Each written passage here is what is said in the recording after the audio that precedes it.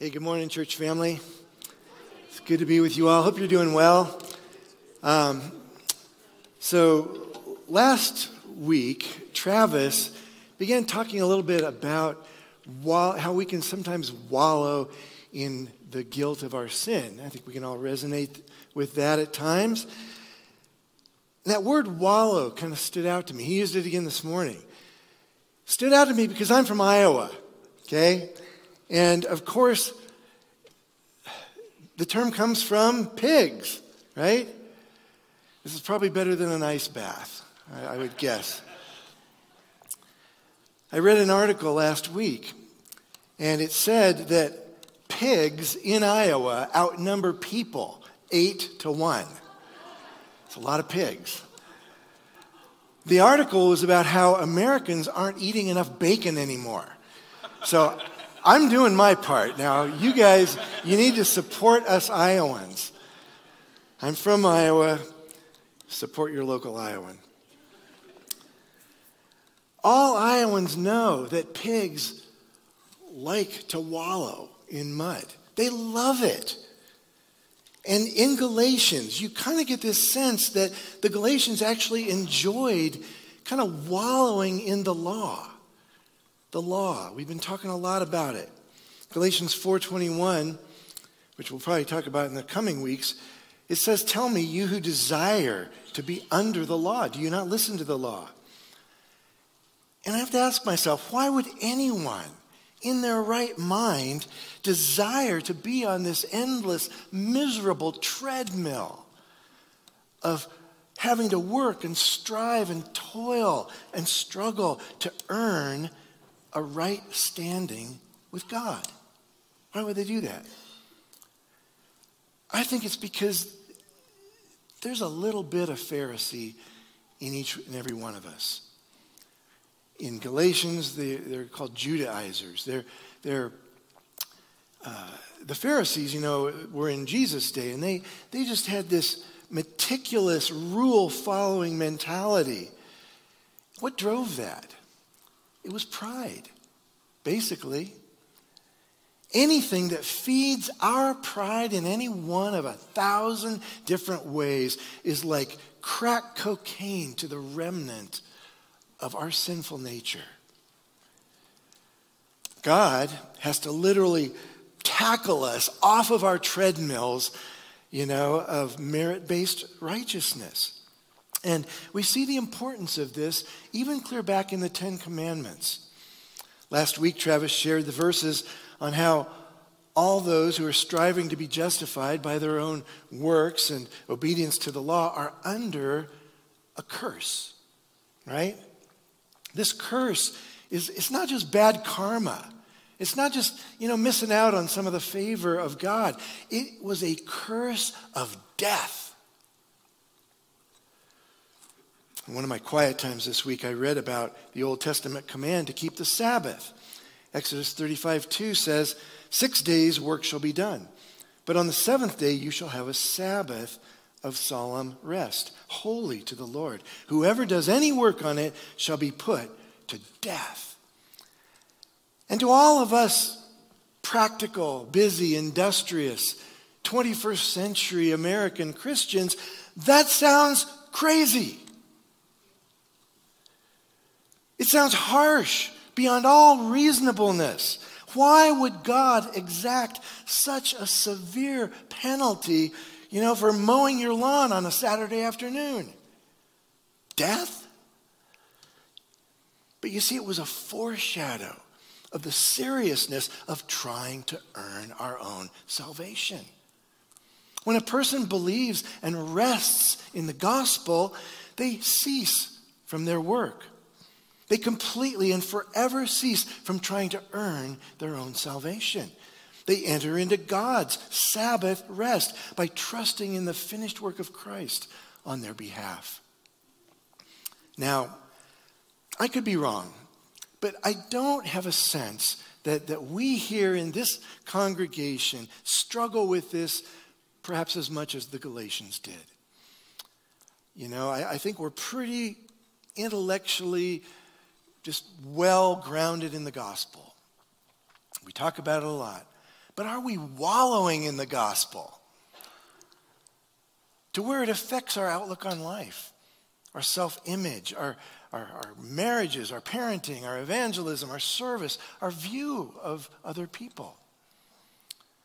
Now, please, this morning and every morning, please don't let the familiarity of the gospel on these Sunday mornings cause you to just mentally check out, okay? Because you feel like you've heard it all before. I've heard it all before too. This scene from the book Pilgrim's Progress, it's a reminder to me of my life BC, before Christ. And this particular picture reminds me of when there was a time we built a garage, and I had to go up ladders with 80-pound bundles of shingles on my back. And this is how, when I was 19, God led me to Calvary, where I saw my need for a Savior, and who voluntarily took my sin upon himself and died the death that I deserved. And then it reminds me of how suddenly my heavy, crippling burden of sin was gone. Gone, and I could walk upright again with hope and joy and a lightness and a spring in my step. Never lose the wonder of that day when your nasty, gnarly, crushing weight of sins miraculously just rolled off your back, never to return. And you cried out, "Hallelujah!" And then remember that multitudes of people, billions, still live in ignorance and darkness. So let's pray before we dive into Galatians 3. This is kind of a technical chapter, but Paul gets kind of nitpicky here. And so I think we're going to have to, dial in a little bit to grasp these somewhat complex arguments that he's making, okay? Let's pray. Oh, dear Lord, I'm reminded this morning of Psalm 40 that David wrote. It says he cried out to you, and you inclined to him, and you heard his cry. And you brought him up out of the pit of destruction, out of the miry clay, out from wallowing in the filthy mud. And you set his feet upon a rock, making his footsteps firm. You put a new song in his mouth, a song of praise to God. And Lord, you've done all this for us. But Lord, each of us, we still have pride in our lives. And so we ask that as we look deeply into your gospel, that pride would be abased. Pray, Lord, that we would cry afresh, hallelujah, to the one who took our curse of death, our cup of wrath, and drank it down to its very dregs so that we could be free. Open our eyes afresh to what you've done and thrill our hearts once more. In Jesus' name, amen. Well, as you recall, some of the Christians in Galatians were trying to be justified or made righteous by a mixture of their faith in Jesus plus adhering to some of the Mosaic law. And it all stemmed from their misunderstanding, really, of the purpose of the law. So here in Galatians 3, Paul is going to continue to just boldly correct them by building a case that takes them all the way back to the very roots of their religion and God's promise to the father of their faith, Abraham. At the end of last week's passage, we saw how Paul drew their attention to God's promise to Abraham and how he blessed Abraham, and that blessing would eventually come to all the nations. But the Galatians, they really weren't ready to admit that Abraham was justified merely by faith in God's promise. And even if he was, they thought that the giving of the law 430 years later overruled that justification by faith alone. So Paul's going to just dismantle that argument, okay, by taking them back to Genesis and what exactly it was that God promised Abraham. So let's begin by reading Galatians 3:15 to 18 together. It's on page 973, but I'm also going to just have it up on the screen for you. Paul writes, "To give a human example, brothers, even with a man-made covenant, no one annuls it or adds to it once it has been ratified. Now the promises were made to Abraham and to his offspring. It does not say, and to offsprings, referring to many, but referring to one, and to your offspring, who is Christ. This is what I mean. The law, which came 430 years afterward, does not annul a covenant previously ratified by God so as to make the promise void. For if the inheritance comes by the law, it no longer comes by promise. But God gave it to Abraham by a promise." So Paul's use of the word covenant here, it can mean an agreement, but it can also mean a will, as in, someone's last will and testament that identifies the recipients of your inheritance when you die. And the point he's making is that the wishes and the promises contained in a will are unalterable. You don't just decide to annul a will, nor do you have the freedom to add conditions to it. Some of the Jewish Christians were angry because they thought that the Gentile Christians were trying to make the law of Moses null and void. That's what it seemed like. And many Christians today, in fact, view the law of Moses that way, as obsolete and irrelevant. Many of them don't even read the Old Testament because they don't see it as applicable. On the other extreme, I've met Christians that think that we are somewhat obligated to keep all the Jewish feasts, the Sabbaths, even some of the dietary laws. They try to somehow cover all their bases, by mixing together as much as they can from both Judaism and Christianity in the hopes of, being extra righteous somehow. But you see, both of them are wrong. The proper use of the Old Testament law is neither to divorce it from our Christianity nor to incorporate it into our Christianity. So what is its proper use, you may ask? Well, we're going to get to that in a minute. But Paul continues to build his case like a good lawyer, and he makes a very subtle observation regarding the wording of God's original promise to Abraham. Verse 16. Now the promises were made to Abraham and to his offspring. It does not say, and to offsprings, referring to many, but referring to one, and to your offspring, who is Christ.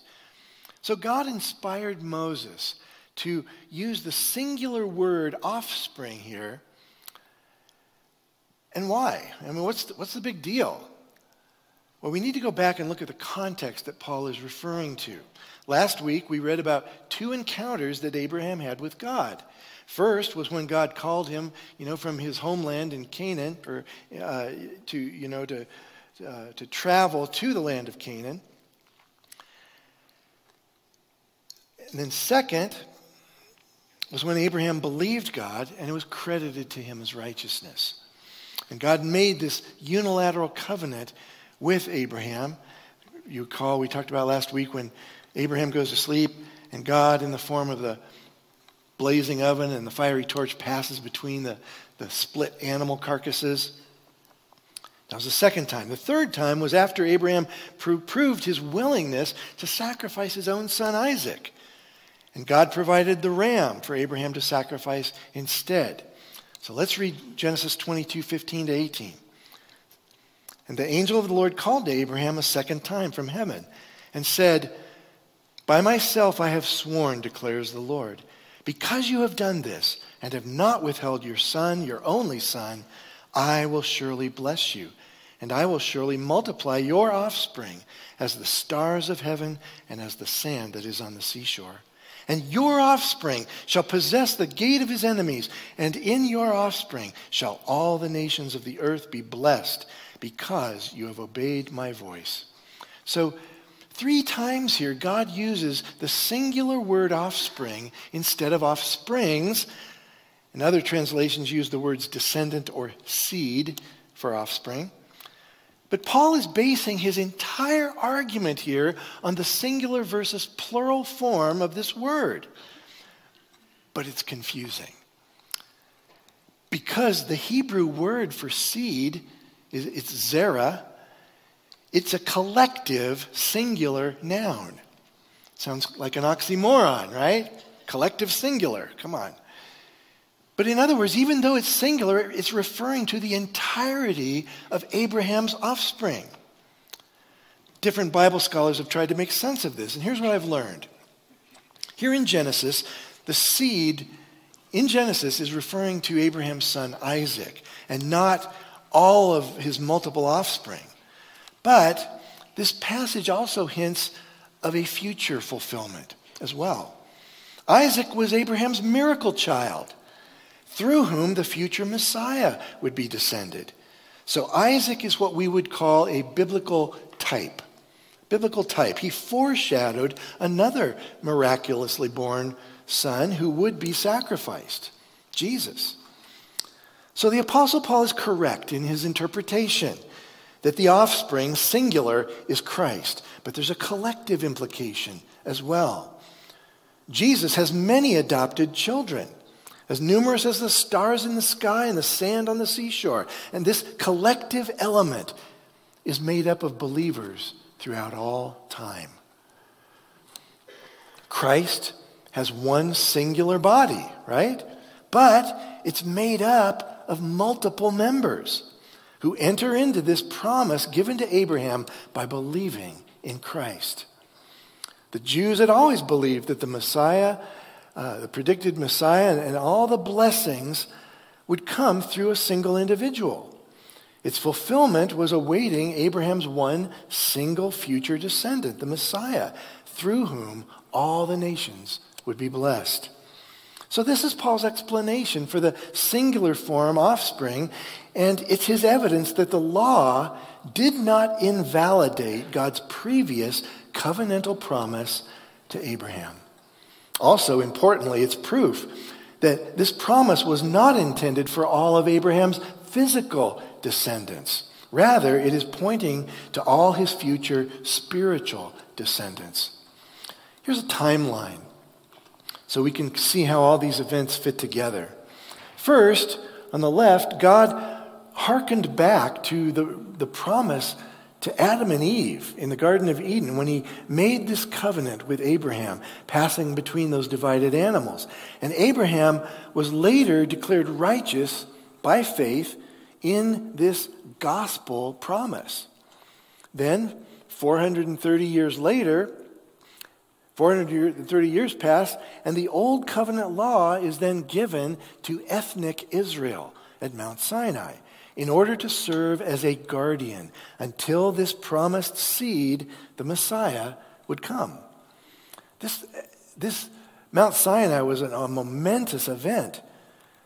But even then, the purpose for which God gave the law, it was not rightly understood by those who received it. They forgot that Abraham's obedience was prompted by faith. And so also their obedience needed to be prompted by faith. They mistakenly interpreted this new law of Moses as a means by which they could get right with God and stay right with God. Israel was under this guardianship of the law for 1,500 years until Christ was crucified, inaugurating the new covenant with spiritual Israel, that is, all true believers in Jesus. And so, if a right standing with God is not the purpose of the law, what is its purpose? Let's continue reading Galatians 3:19-26. Why then the law? It was added because of transgressions, until the offspring should come to whom the promise had been made. And it was put in place through angels by an intermediary. Now, an intermediary implies more than one, but God is one. Is the law then contrary to the promises of God? Certainly not. For if a law had been given that could give life, then righteousness would indeed be by the law. But the Scripture imprisoned everything under sin, so that the promise by faith in Jesus Christ might be given to those who believe. Now, before faith came, we were held captive under the law, imprisoned until the coming faith would be revealed. So then, the law was our guardian until Christ came, in order that we might be justified by faith. But now that faith has come, we are no longer under a guardian, for in Christ Jesus you are all sons of God through faith. So the law was intended to be this guardian in anticipation of when faith would come. Some Bible translations use the term tutor or schoolmaster, but those are incorrect. The Greek word is pedagogue, which means child custodian or attendant, not a teacher. This was typically a family slave who had charge over a child from ages 6 to 16 to take him to school and to oversee their behavior. The point is, this guardian's responsibility ceased once the child entered into the fullness of his position as a son. And this happened by way of actually a formal rite of adoption by his father. Well, likewise, we are no longer under this guardianship of the law.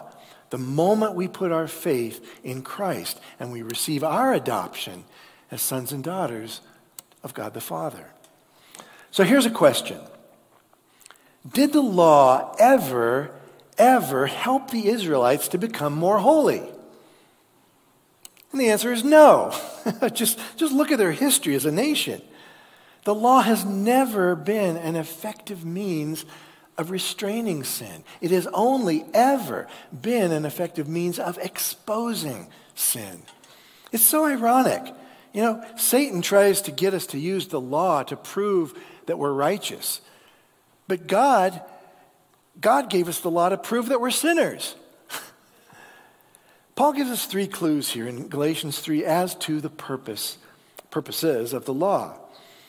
1, it was added because of transgressions. 2, it imprisoned everything under sin. And 3, before faith came, we were held captive under the law. Now, certainly, sin was still sin before it was specified by the giving of the law. But the law was like a magnifying glass. It was like a spotlight that made sin even more obvious. As John Stott writes, he says, after God gave the promise to Abraham, he gave the law to Moses. Why? He had to make things worse before he could make them better. The law exposed sin, provoked sin, condemned sin. The purpose of the law was to lift the lid off man's respectability and disclose what he really is underneath. Sinful, rebellious, guilty, under the punishment of God, and helpless to save himself.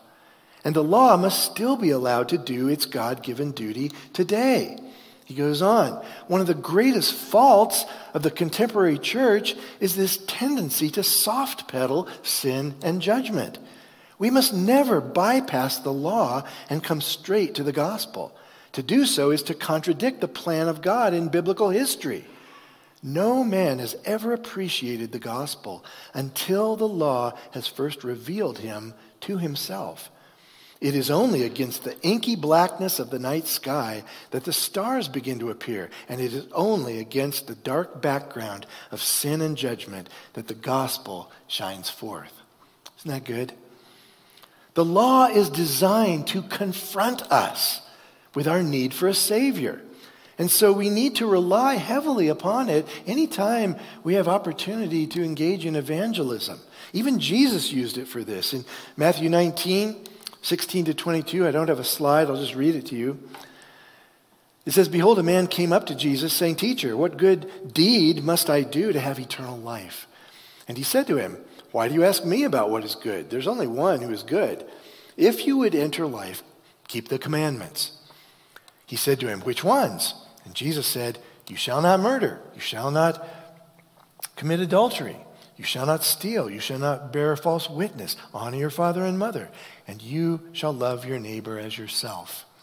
The young man said to him, 'All these I have kept. What do I still lack?' Jesus said to him, 'If you would be perfect, go, sell what you possess and give to the poor, and you will have treasure in heaven, and come follow me.' When the young man heard this, he went away sorrowful, for he had great possessions." So this man mistakenly thought that he had kept all of God's commandments. But had he really loved his neighbor as himself? No, and Jesus exposed that fact. If the man really loved his neighbor as himself, he would have been willing to go and sell all of his possessions and give them to the poor. You see, Jesus was not trying to get this man to do yet more good works in order to secure his salvation. He was just exposing his utter failure to keep the law. The law is far more searching and demanding than people think it is. Before Jesus came, many people thought that they were keeping God's law pretty well. But then Jesus expanded the law to include even our words and our thoughts as well. And so Jesus was the Word made flesh, the perfect human being. And so he himself became the ultimate standard to whom all of us must compare ourselves. And by that standard, we all fall infinitely short every single day. The law is a vital, indispensable part of the gospel. Again, John Stott writes this. He says, "Not until the law has bruised and smitten us will we admit our need of the gospel to bind up our wounds. Not until the law has arrested and imprisoned us will we pine for Christ to set us free. Not until the law has condemned and killed us will we call upon Christ for justification and life. Not until the law has driven us to despair of ourselves will we ever believe in Jesus.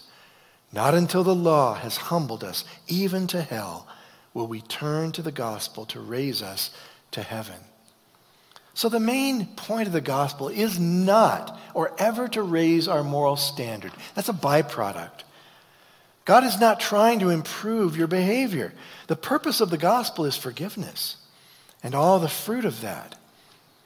Clinging to our good works, our self-sufficiency, our morality, and so on, it's like clinging to a life preserver made of stone, right? We got to release it and cling to God's mercy. That's what it means to be a Christian.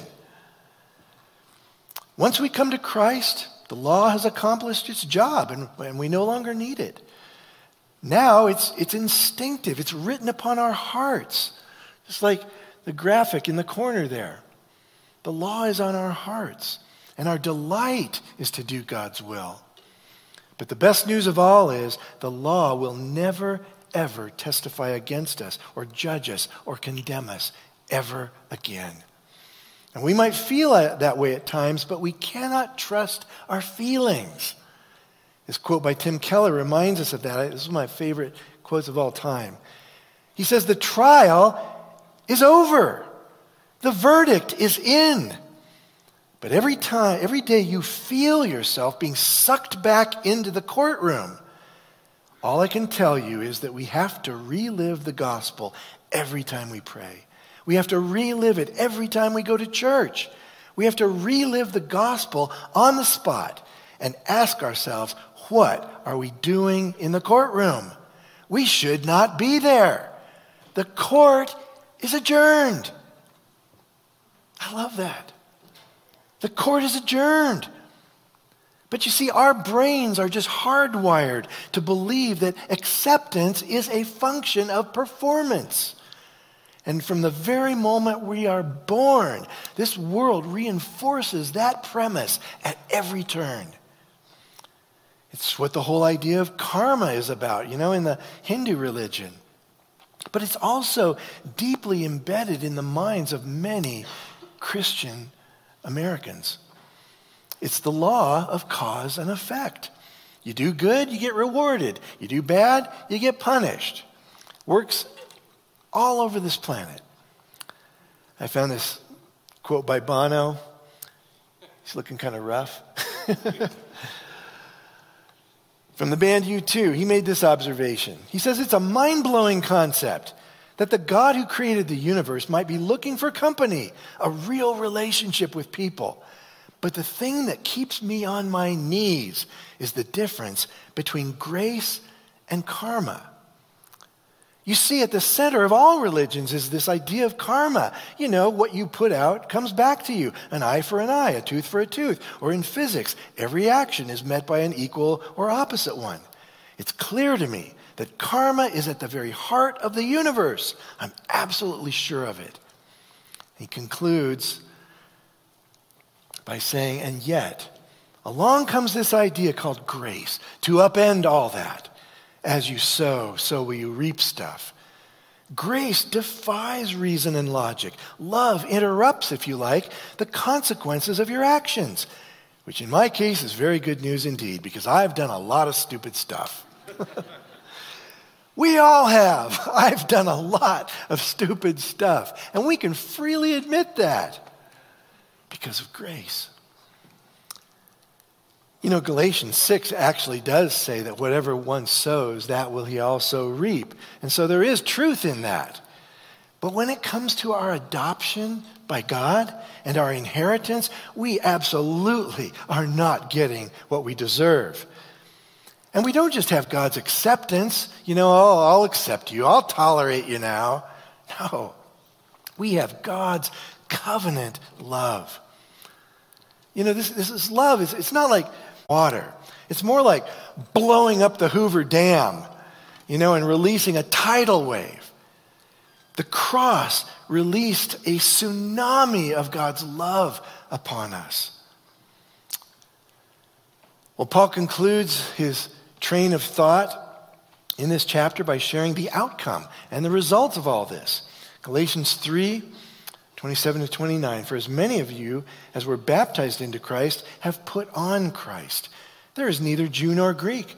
There is neither slave nor free. There is no male and female, for you are all one in Christ Jesus.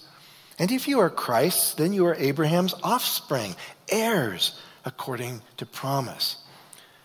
So to put on Christ it means to identify with Christ and by becoming like him. And, you know, we live in a time when everybody seems to be identifying as something, right? People identify as this and they identify as that, and they mimic or they emulate whatever it is they identify as in order to belong to that certain group. We need to identify as Christ followers. And when we do, we belong to each other in such a way that all the distinctions that formerly divided us lose their significance.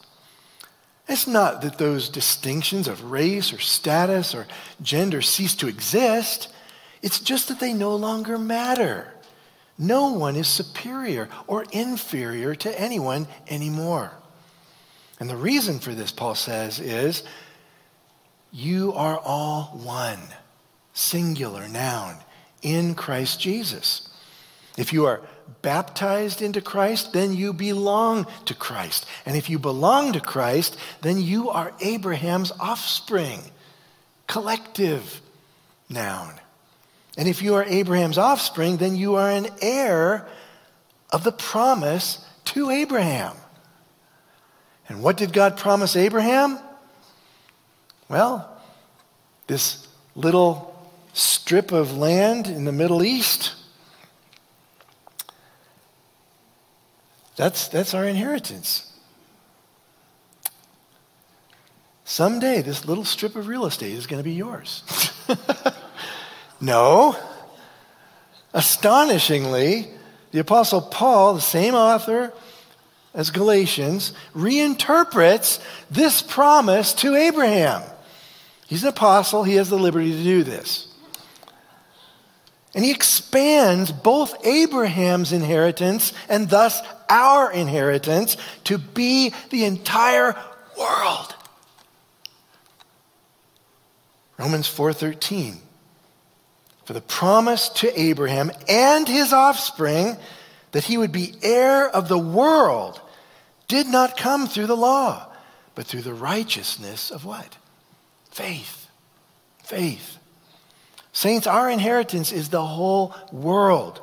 Not only that, our inheritance is eternal life.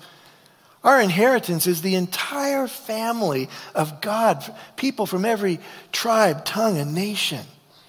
Our inheritance is incorruptible bodies. Amen? And the Holy Spirit, who's going to indwell us forever. And our inheritance is our Lord and Savior Jesus Christ, our great high priest and redeemer and king and bridegroom. Band, you guys can come on back up. The most important question we will ever face in this life is the question of law or promise, merit or grace, works or faith, slavery or freedom, striving or rest, pride or humility, self or Christ. They're all the same question. And every non-Christian in the world is currently answering it the same way, with the first word in each pair. But like the Christian Galatians, we also must still choose each and every day how we are going to answer that question, because sometimes we're answering it wrong without even realizing it. There's such a beautiful connection between the Old and New Testament that we see in the book of Galatians. I'd like to close with just one more that gives us one more practical result of what we've looked at today. Exodus 33:18. Moses is with God, and Moses says to him, "Please, show me your glory, God. Show me your glory." And God responds to him. God says, "You cannot see my face, for no man shall see me and live."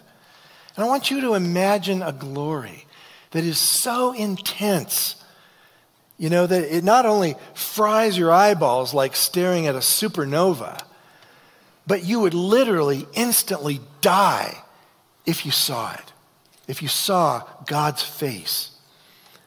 You know what? God still answered this request to see his face, Moses' request. And not only for him, but for us as well. 2 Corinthians, New Testament, 4:6 says, "For God, who said, 'Let light shine out of darkness,' has shone in our hearts to give the light of the knowledge of" what? The glory of God. That's what Moses prayed to see. We have it now, the glory of God. And where do we see this intense, blinding, blazing glory of God's face without dying? In the face of Jesus Christ. That gives me shivers. Old Testament, New Testament. Let's pray. Lord Jesus, we thank you that today we can see your face through eyes of faith and through your word. And that the day is coming when we will see you with our physical eyes. Thank you. Thank you for that. Thanks for tackling us off of our treadmills and for making us heirs of Abraham through the same faith that he had. And thank you for the incredible precision of your word that gives us such confidence that we can stake our very lives on it. God, we bless you. Bless you for your tsunami of covenantal love that you have lavished on us. And we love you, Lord. We love you. Amen.